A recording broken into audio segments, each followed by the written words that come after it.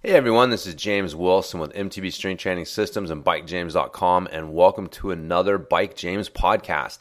In this podcast, I'm going to share some thoughts on enduro training.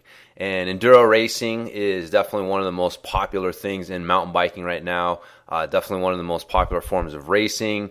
You see it in the equipment side of things where people just slap the name enduro on a bike or any piece of equipment and it increases the cool factor. So enduro is definitely the hot thing at the moment, which means that there are a lot of riders out there who are looking for ways to improve their performance for enduro racing. And the thing is that you do have the potential to greatly increase your performance. Like, that's really the point of the podcast and a lot of the stuff that I put out there, is to inspire you to take control of your own results, that you can become a different rider. You can change your performance with the right approach. And so my goal with this is to inspire you to do that by sharing some approaches that I think can help you do that. And so if you're starting out on your training journey, this will give you a good place to start. Or if you've been training and you just feel like maybe you're not seeing the results that you want, then this podcast should give you some different ideas and directions to head with your training that will hopefully give you some better results. So, getting into it.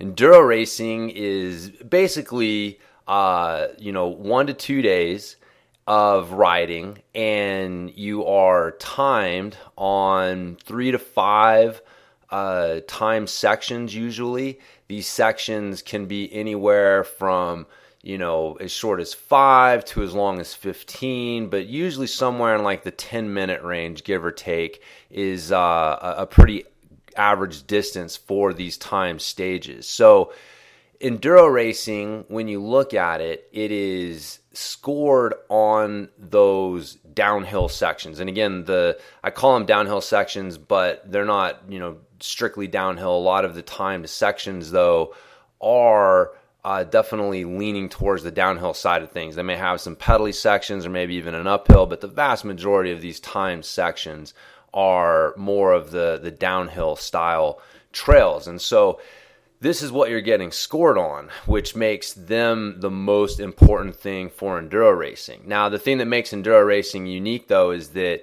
you have these transfers.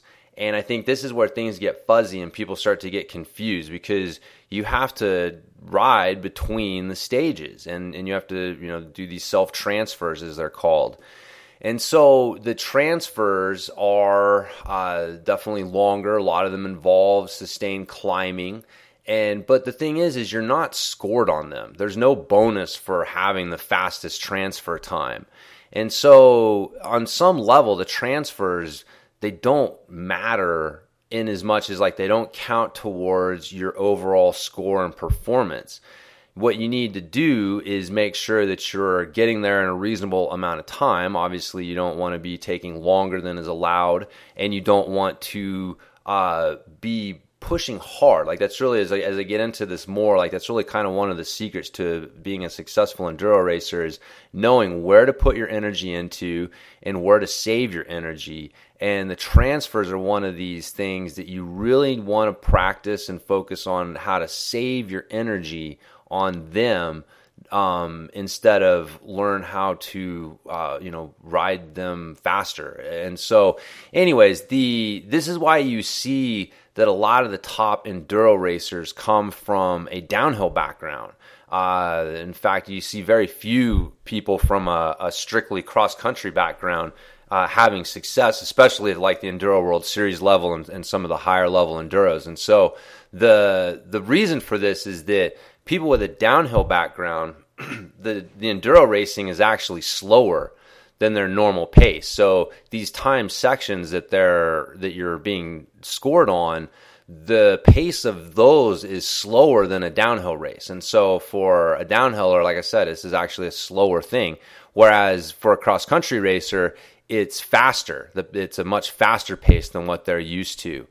And the reality is that it's easier to train slower for longer, to train slower than your normal pace and to work on your sustaining that slower pace, that's easier than it is to increase your speed and then work on your ability to maintain that increased speed. So you can see why people from these different backgrounds have much different levels of success, because the types of fitness, the types of pacing development strategies, a lot of the things that go into being successful as a downhill racer lend themselves better towards enduro racing than the things that go into being a successful cross-country racer.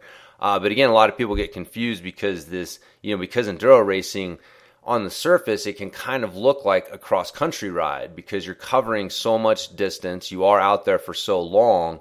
But again, the strategy is much, much different when you're trying to maintain a consistently fast pace over that distance versus having these wildly varied paces of slow and very fast paces. And so, but again, like you can probably tell that the type of training program that you should follow, if downhill racers and people with that type of background have more success transferring over to enduro than people from a cross-country background, then it would seem to stand to reason that a program for downhillers would be closer to what you would want for an enduro racer than a program for a cross-country racer. But unfortunately, that's not what you see with a lot of these, with a lot of the programs and a lot of the approaches that people are taking towards their enduro racing.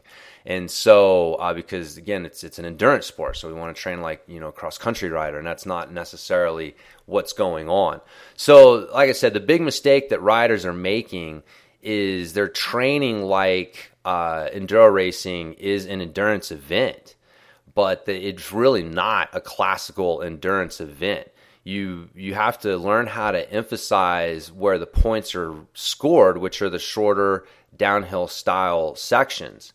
So in downhill, I've spent quite a bit of time myself working with downhill riders at many different levels, including the highest, at World Cup levels.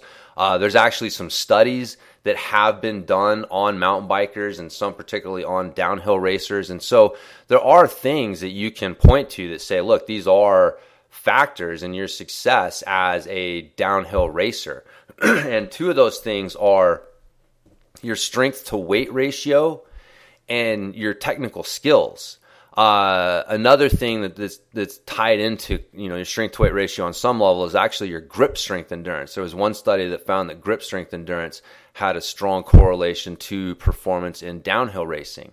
And so, these things, the strength to weight ratio, your technical skills, and that grip strength endurance, these are things that both experience and science has shown are determining factors in your success as a downhiller.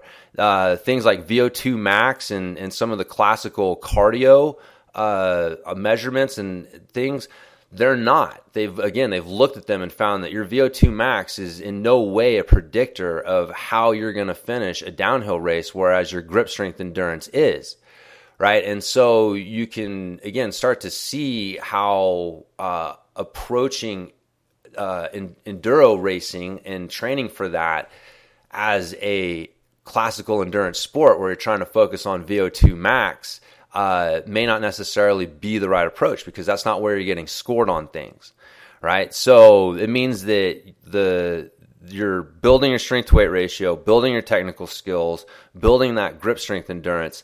These are things that need to be emphasized in your training if you want to be a successful enduro racer as well. Now, again, it's not downhill racing, right? So we do need to make some modifications to the program to get the best out of it. But if I was to go pick a program, if I had to pick a program for a cross-country racer or a program for a downhill racer, and I was an enduro racer, I would pick the downhill racer program. I'm just trying to point out that on that spectrum of things, your enduro racing program should be closer to what you would see a downhiller doing, not closer to what you would see a cross-country rider. So again, think more Aaron Gwynn and less Nino Schurter, types of training.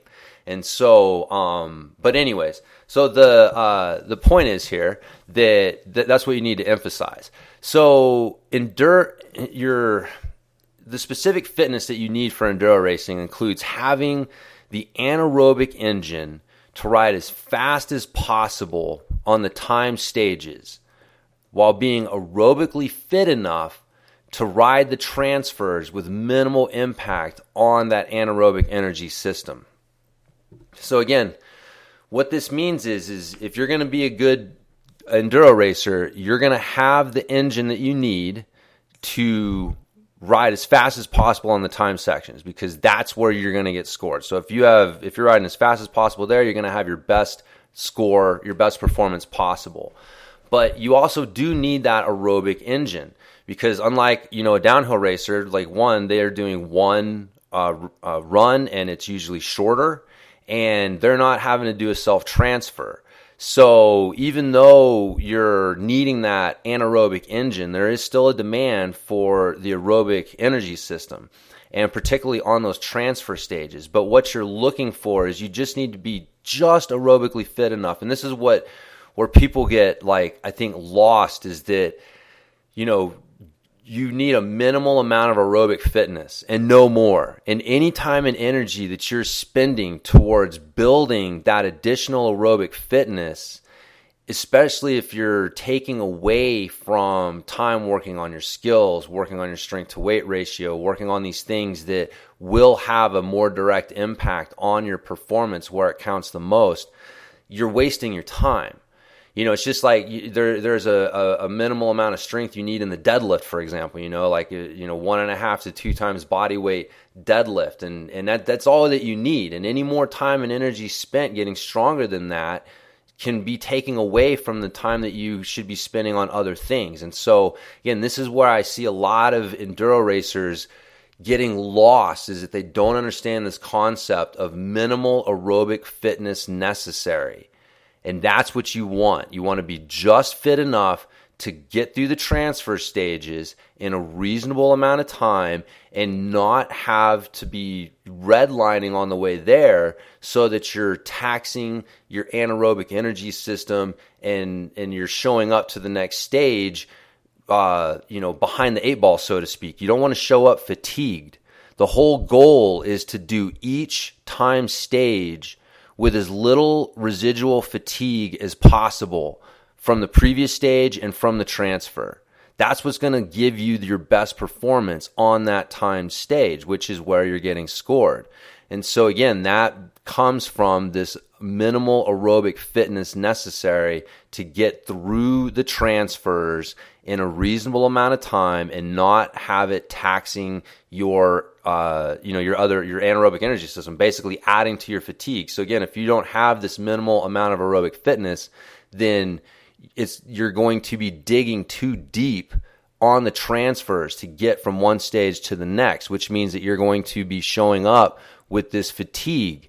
And that's not what you want, but you don't want to take it too far. I think, again, people experience this. They have their first enduro race or whatever, and they experience this residual fatigue building, but on the transfer stages because of this. There's a lot of things going on, right? But one of the things, maybe they don't have that minimal aerobic fitness left or necessary yet. And so they start thinking, well, this is what I need to work on. So people take it too far, and they take their aerobic fitness actually too far, and they start to take away from their time and their body's resources for improving these other areas. And so, again, hopefully this makes sense. I'm trying to hammer this point home because this is definitely the biggest mistake that I see people making, is emphasizing that aerobic engine rather than understanding you need a minimal amount of aerobic fitness, and then any more than that, you're going to be wasting your time. So anyways, in the gym, what does this mean for your training, right? So in the gym, this includes getting stronger and more mobile. Okay, I mean, it seems self-evident, but you need to improve your strength to weight ratio and your movement efficiency, because again, these are the things behind your performance on these timed sections, and also behind your skills. So your movement efficiency is directly related to your skills. So you need to be doing 2 to 3 days a week of strength training and 5 to 7 days a week of mobility work. And this can be as little as 10 minutes a day with the mobility work, all right? So I'm a much bigger believer, or I'm a big believer in the value of doing a little bit of mobility work on a very consistent basis versus doing a few longer mobility sessions each week. So rather than doing like 1 to 2 yoga classes or extended stretching sessions a week and then nothing else on the other days, I'd rather see you do 10 minutes a day all 7 days. In my experience, you're going to get better results in the long run from that approach than from like I said, the less consistent, longer sessions. So as far as strength training goes, to get stronger and improve your strength to weight ratio, the two things that I'm currently using a lot myself and using with my clients are ramping isometrics, which is something I've written a lot about and have my new program out based on that. But ramping isometrics are perfect for increasing your strength to weight ratio because the signal that you're sending your muscles, it's not the same as lifting weights, right? So you're working on your ability to create tension, but you're doing it in a way that isn't causing the same type of damage to the muscle fibers that is one of the signals for muscle growth.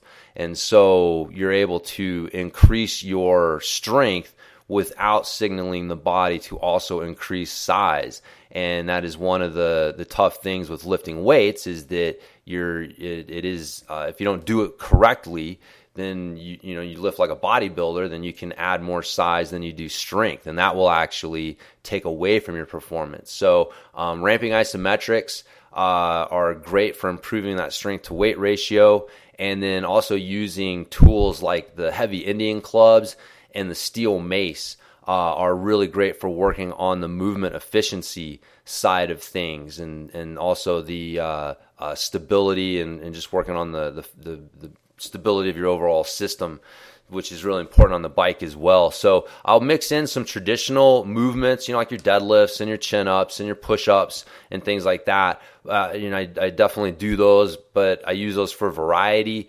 And just through my own experience, I found that using them to get quote-unquote stronger usually led to getting hurt or, being sore and having that take away from my riding and other training stuff. And so for me right now, the using the ramping isometrics and the Indian club and steel mace stuff while mixing in some of the traditional stuff and not taking it, to the limit in an effort to get stronger is the best mix for me at the moment. Like I said, the clients that I've been working with have been having success with that as well. So that handles kind of the strength training side. Again, this is a lot of the stuff that I preach, man. You need to be getting stronger. Like mountain biking is such a different animal in general than road cycling. The demands, the energy system demands, the strength demands, the positional demands, and movement demands. All of these things are so different than your classic endurance sport like road cycling. And then you take it to the next level with enduro racing, where you're getting scored on the extreme end of that. Then you see where your strength and mobility training are a must. They're not an option for an endurance racer. You have to be doing this stuff if you want to be successful on any level as an enduro racer. So, but the next part of it, and sure a lot of people are wondering, okay, well, what about the cardio training side of it? Well, for me, cardio training starts with breathing. And again, this is the big mistake that I see a lot of riders make is when they are doing their cardio training, they're not paying attention to their breathing. And so they don't really understand that cardio training is just breath work. It's just breath training. Because again, you're training your body to do what you do in practice is what you're going to do on the trail. And so if you have bad breathing habits when you're doing your cardio workouts, I guarantee you're going to have bad breathing habits out on the trail when things get hard. So make sure you're training your breathing. This is like the number one piece of advice that I can give you, because that's going to just go so far towards making you more efficient and making sure that you're not overly taxing yourself, especially on the transfer stages. Your breathing is so important on those things.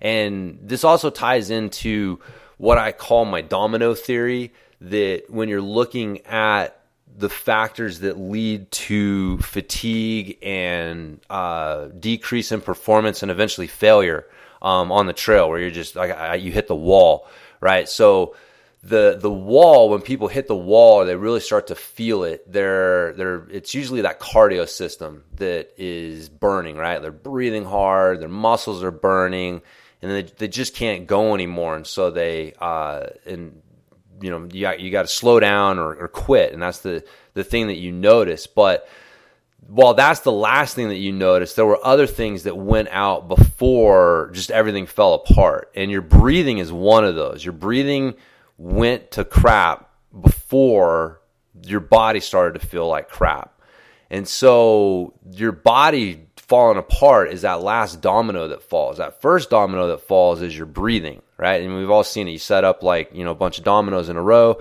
That first domino falls and it knocks down the rest, and eventually the last domino falls. And so but if that first domino doesn't fall, then the last domino can't fall, right? And so if you keep your breathing under control and you keep your breathing where it needs to be, it's going to be really hard for your body to break down like it does when your breathing's out of control.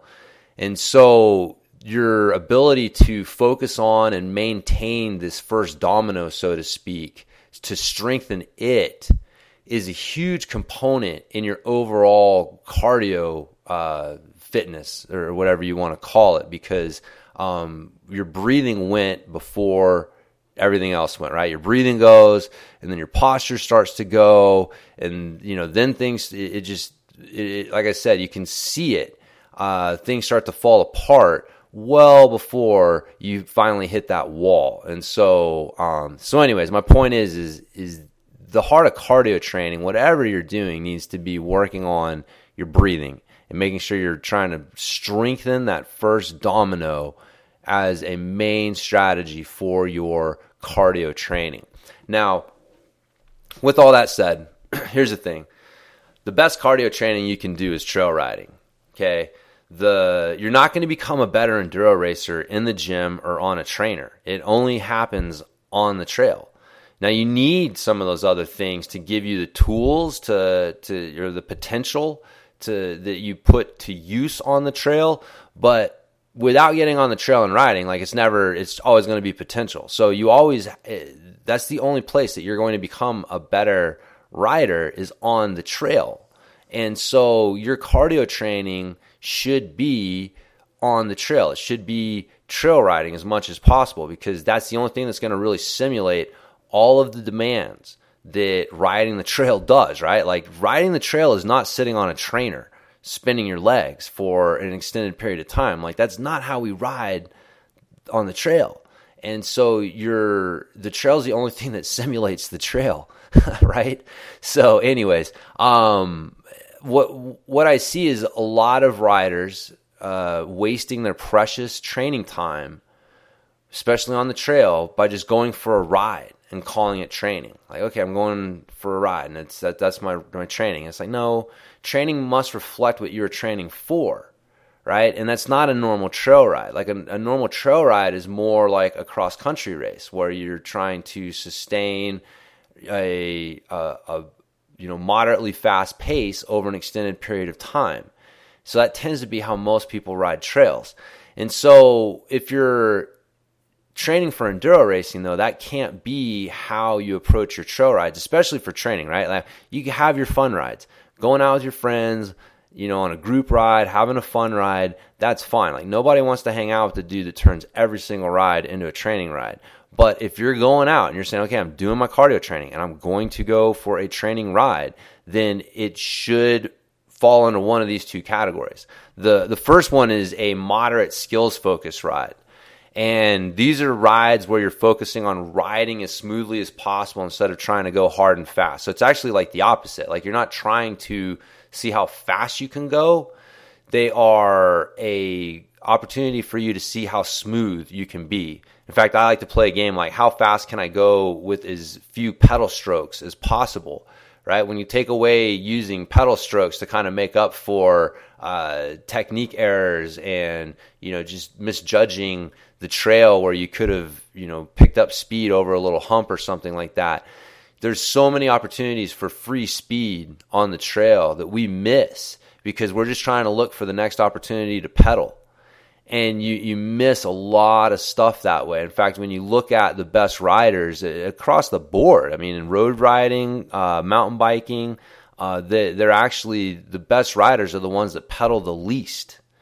So by working on that skill and mindset of looking for free speed and really trying to maximize your efficiency through your skills is going to greatly improve a huge part of your overall performance, which, like I said, is your technical skills and just your movement efficiency. Because, again, if you're able to maintain speed better, if you're wasting less energy, I mean, all of these things are just huge factors towards your performance.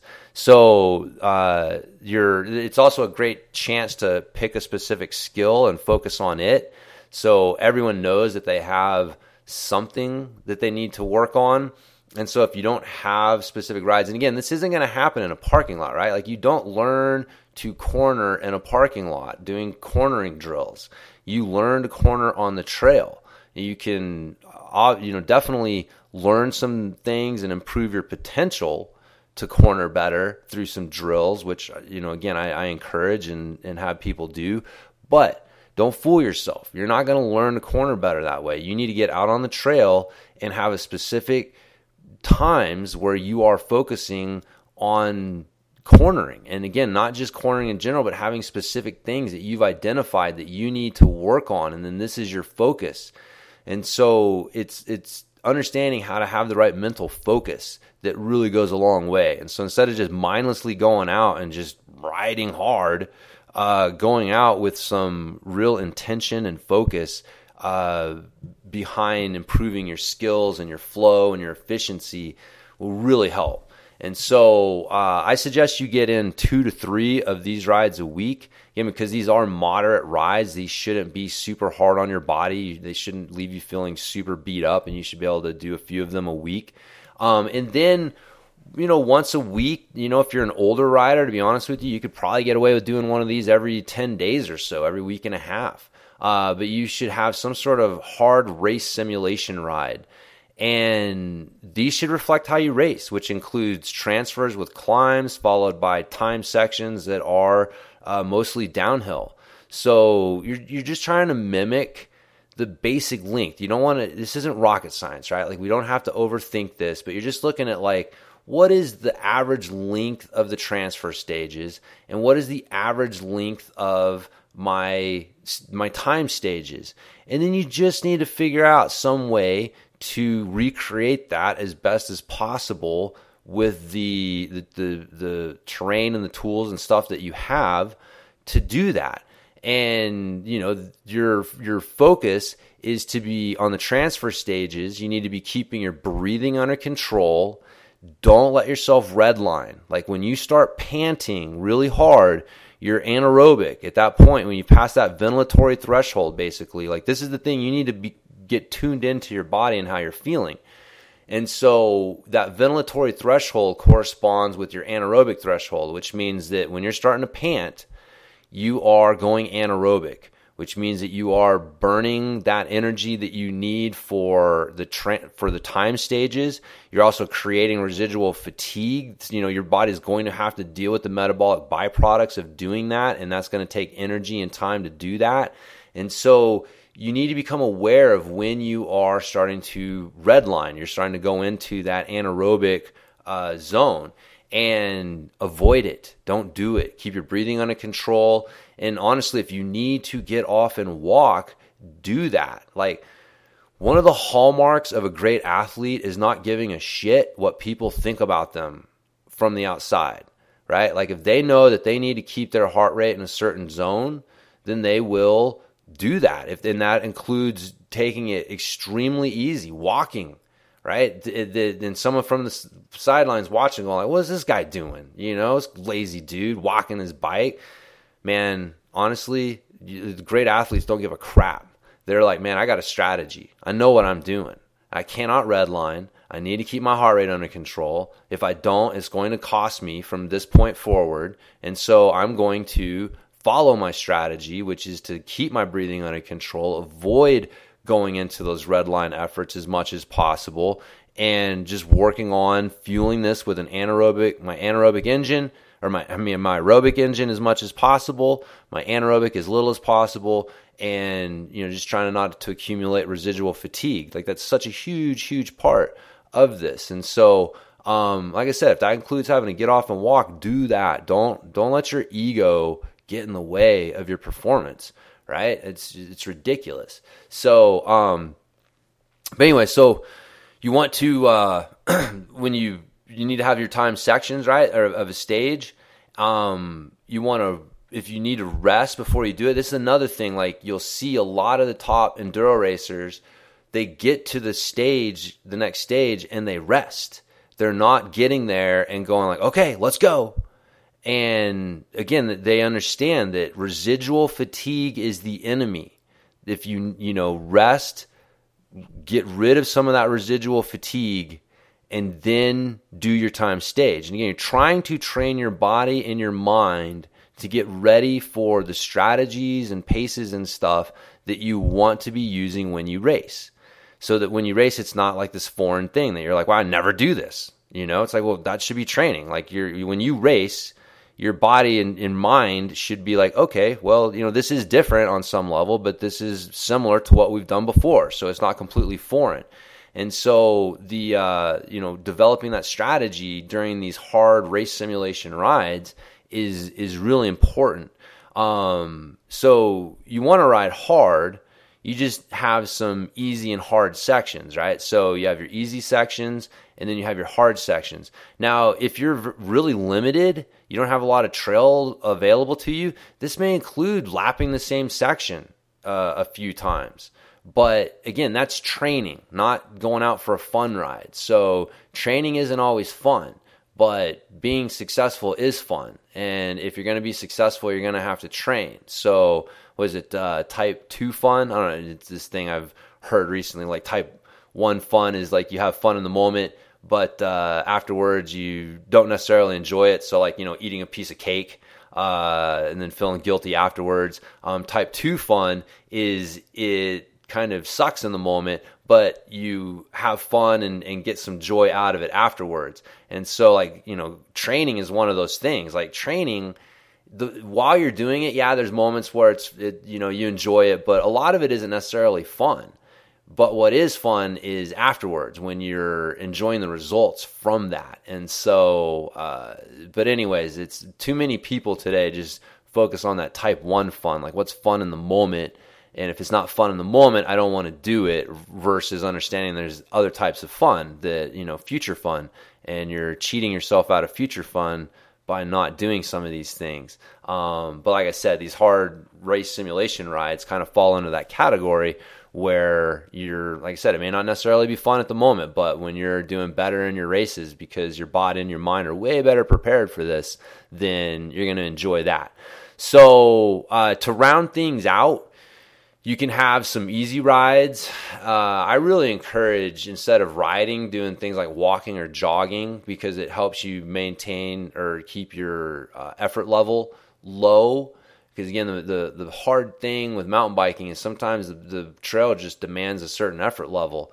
And if you're supposed to have an easy ride and you get too many of those high demand effort levels, it's no longer an easy ride, and now you're creating something for your body to have to recover from, which is not the point of an easy ride or an easy day. So, I encourage my riders to get off the bike, actually, and, get a run in or a walk. But if you are going to ride, maybe go for a road ride on your mountain bike. You want to keep your body and your brain used to that position in your bike, or if you have access to a legitimately easy loop, trail loop, then that's fine as well. But you cannot be going redlining. You have to be avoiding even going close to those efforts if you're going to call it an easy ride. Another good thing to do is to work on your skills drills.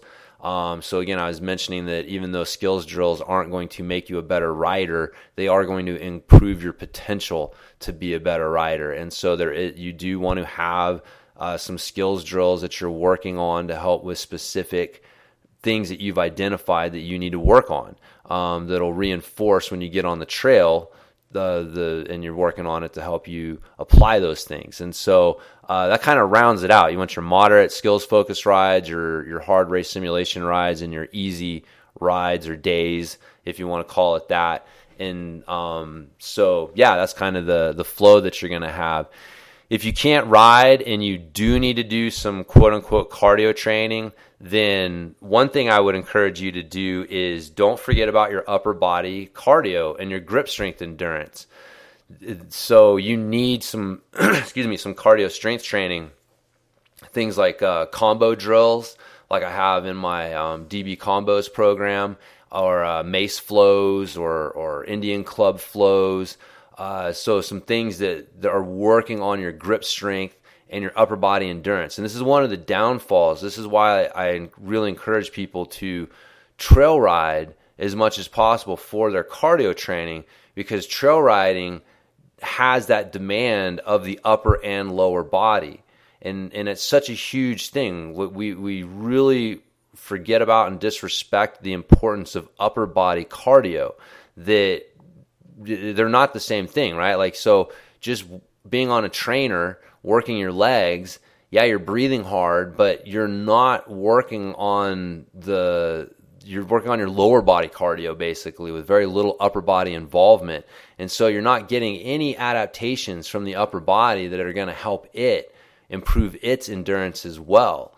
And so, again, if you can't get out and ride and you need to do, like I said, like normal cardio training, then you have to also have something in your program that is addressing this upper body cardio component, or else you're going to have a very incomplete fitness level when you do get back out on the trail. And you're going to find that one of the key components, your grip strength endurance especially, is not where it needs to be. You're going to have great cardio in your legs, but your grip strength endurance isn't going to be there.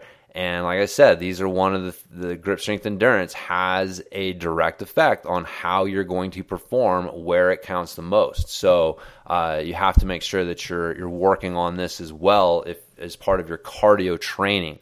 So like I mentioned at the beginning, you want to watch out for programs that treat you like a roadie or a cross country rider, with lots of long sustained effort rides. If it doesn't seem to reflect the realities of enduro racing, and whoever you got the program from can't give you a really, really good, compelling reason why not, then odds are they're just trying to fit a square peg into a round hole, right? And this is a huge problem in the cycling coaching community, is people not understanding the unique demands of mountain biking, of the different disciplines of mountain biking, and so much of cycling is really just a code word for road riding. And so you end up with these programs that are influenced strongly by sports and niches within our sport that don't really apply to what we're doing. And so, like I was mentioning earlier, on that spectrum of things, if you're going to tell me, man, here's a program for a cross-country racer and here's a program for a downhill racer, which one are you going to choose as an enduro racer? I'd rather just take the cookie-cutter downhill racer approach and throw in some longer trail rides to work on my longer, my aerobic engine, rather than take the cross-country cookie-cutter program and come into the season, come out of it weak and with my the wrong fitness in the wrong areas. It doesn't work when you take that approach. And so I wish I had something more specific. Like, the reality is what you need is going to vary a little bit. Now there are some general things, but for example, if you need to get faster, like if you're just not fast enough right now and you're like, man, I need to get faster, like that's a different approach than if you're like, man, I'm fast enough, I just need to learn how to sustain it, right? So, if maybe you're not even hitting the times that you need on one stage to be where you want to be. Man, you just need to focus on getting faster. But if you're able to hit those times, but you're fading, then now I need to learn to sustain that. So these are two different things, and these are going to take two slightly different approaches to filling in those gaps and working on your weak links. And so that's why there's not necessarily a cookie cutter approach for, here's an enduro training cardio program. It's like, well, what is your strengths and weaknesses? And then we've designed something to help fill in those gaps. Although, like I said, like there's a lot of it, 80+% of it's going to be the same. There's a lot of general stuff that's going to apply, but the specific, when you really get into the specifics, that's why it's, hard to say, here's exactly what you need to do. But in general, man, if you focused on getting stronger and more mobile, if you focused on improving your skills through skills drills and your moderate skills focused rides, you were getting out, once every week and a half for, some sort of enduro racing simulation day or, ride, whatever you want to call it. Man, if you were just doing that, you would do really well. Enduro racing doesn't have to be rocket science, but you do need to apply some critical thinking to it. And I feel like that's kind of what's been lacking in some areas, is just this sitting back and like, hey man, let's just apply some critical thinking to what we're doing. Like maybe what we're doing is right, and maybe it's not the best approach. I don't know. Let's just take a look at it and see what we come up with. And so just looking at it from a critical thinking approach, like this is the way that I see enduro racing. This is the way that I see what makes a successful enduro racer. And like I said, what has helped some of the people that I've worked with, and seeing them come in, seeing a lot of the common mistakes that they were making. I know this is probably some things that other people are working on too. So remember, you've got what it takes to be successful already, right? With the right training program and the right approach, you can unleash that potential. So again, the point of this is to try and inspire you to do that, but you want to make sure that you're taking the right approach, because nothing can be more frustrating than spending time, energy, effort, some, money, all of these things on an approach, and then finding out, several months down the road, man, this is just not getting me the results that I was looking for. And so, if you can avoid getting started off on the wrong foot in the first place, that's great. If you find yourself off on the wrong foot and you need to make a change, then, like I said, hopefully some of the things that I talked about in this podcast can help get you in a different direction. But getting stronger, getting more mobile, improving your breathing, improving your technical skills, and then, working on simulating the realities of enduro racing, once a week to 10 days. That's what it's about, man. I mean, it's no coincidence. I just want to point out, like, it's no coincidence that the best mountain bikers tend to come from the places that have the best mountain biking. And it's because they get to ride all the time, and they get to ride more than most people. They get to ride a wider variety of trails. And so, again, like you have to get out and ride. It's the only place you're going to become a better mountain biker in general, a better enduro racer specifically.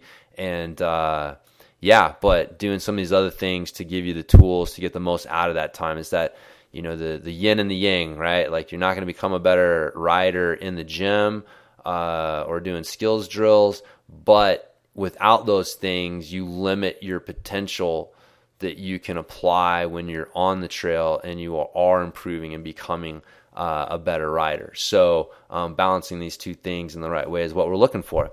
But anyways, hopefully, like I said, this gives you guys some things to think about. If you have any questions on this podcast or, just training in general, feel free to hit me up at james@bikejames.com. At bikejames.com, you can find a bunch of free workouts and other good info to help get you started on the right path, or, just give you some different ways of looking at improving your performance through strength and mobility training, and also good cardio training. stuff like upper body cardio, something that most mountain bikers just don't think about and work on, but is such a huge part of what we do on the trail. So anyways, I guess that's going to wrap it up here. That does it for my notes. And so, hopefully you guys have enjoyed this podcast, and I will talk to everybody next time.